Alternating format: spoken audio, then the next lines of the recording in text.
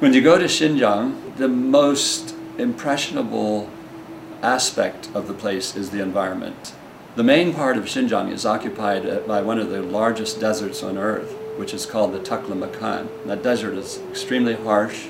It's one of the driest deserts on earth, and it also has some of the most extreme temperatures on earth. I'm Victor Mayer, and I teach in the Department of East Asian Languages and Civilization at the University of Pennsylvania. My road to studying the mummies is a little bit circuitous. I was studying medieval popular Buddhist literature in China, and that involved traveling out to Central Asia quite a bit. I went to the museum in Urumqi scores of times in the 80s, but then one particular time I went to the museum and there was a new room full of mummies that I happened upon in 1988. And when I first looked at them, I was stunned and didn't really quite believe that they were true, because they looked too good. They looked too well preserved, especially for the dates that were given. You know, it was said they were 1000 BC, which would make them 3000 years old, or even 4000 years old. And since they looked like they had just keeled over a week or so before, I was dubious. From the beginning of my teaching career, I've always maintained that there were intense interconnections between East and West Asia. The people were not just sitting in their own little bailiwicks and living there contentedly, but they were exploring and they were traveling and they were trading. And I believe that they did this from the Bronze Age and even earlier. So I was very delighted when we got these mummies and all of their artifacts, because they constituted the smoking gun for connections, interconnections, trade, and all sorts of interactions that were missing before. We call this exhibition The Secrets of the Silk Road. We thought about that, we wrangled over it. Should we really call it the Silk Road?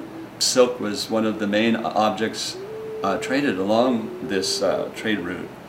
But silk wasn't the only thing.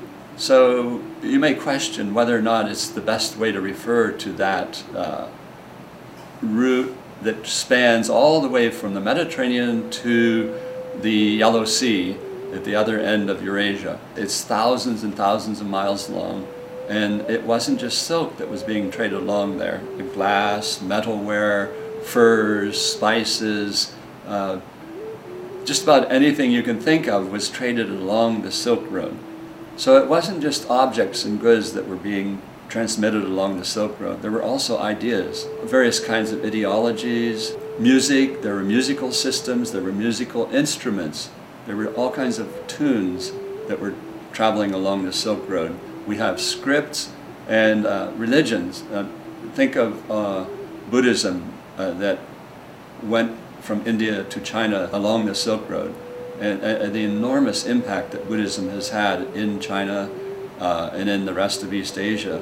And that was an intangible cultural artifact that was going along the Silk Road. So it was not just a trade in goods, it was a trade also in ideas and cultural richness. These interactions in Eastern Central Asia, or Xinjiang if you will, are very important for us to understand how we have become what we are. By looking at the objects in the exhibition, all of which come from this region, we will have a realization that here, even in America, or if we're Chinese in China, we will see things that, even though they came from this distant region, they're intimately related to us. That we can see elements of our own culture, and it makes us feel a kind of closeness to those people who lived 3,000 or 4,000 years ago in this very remote place.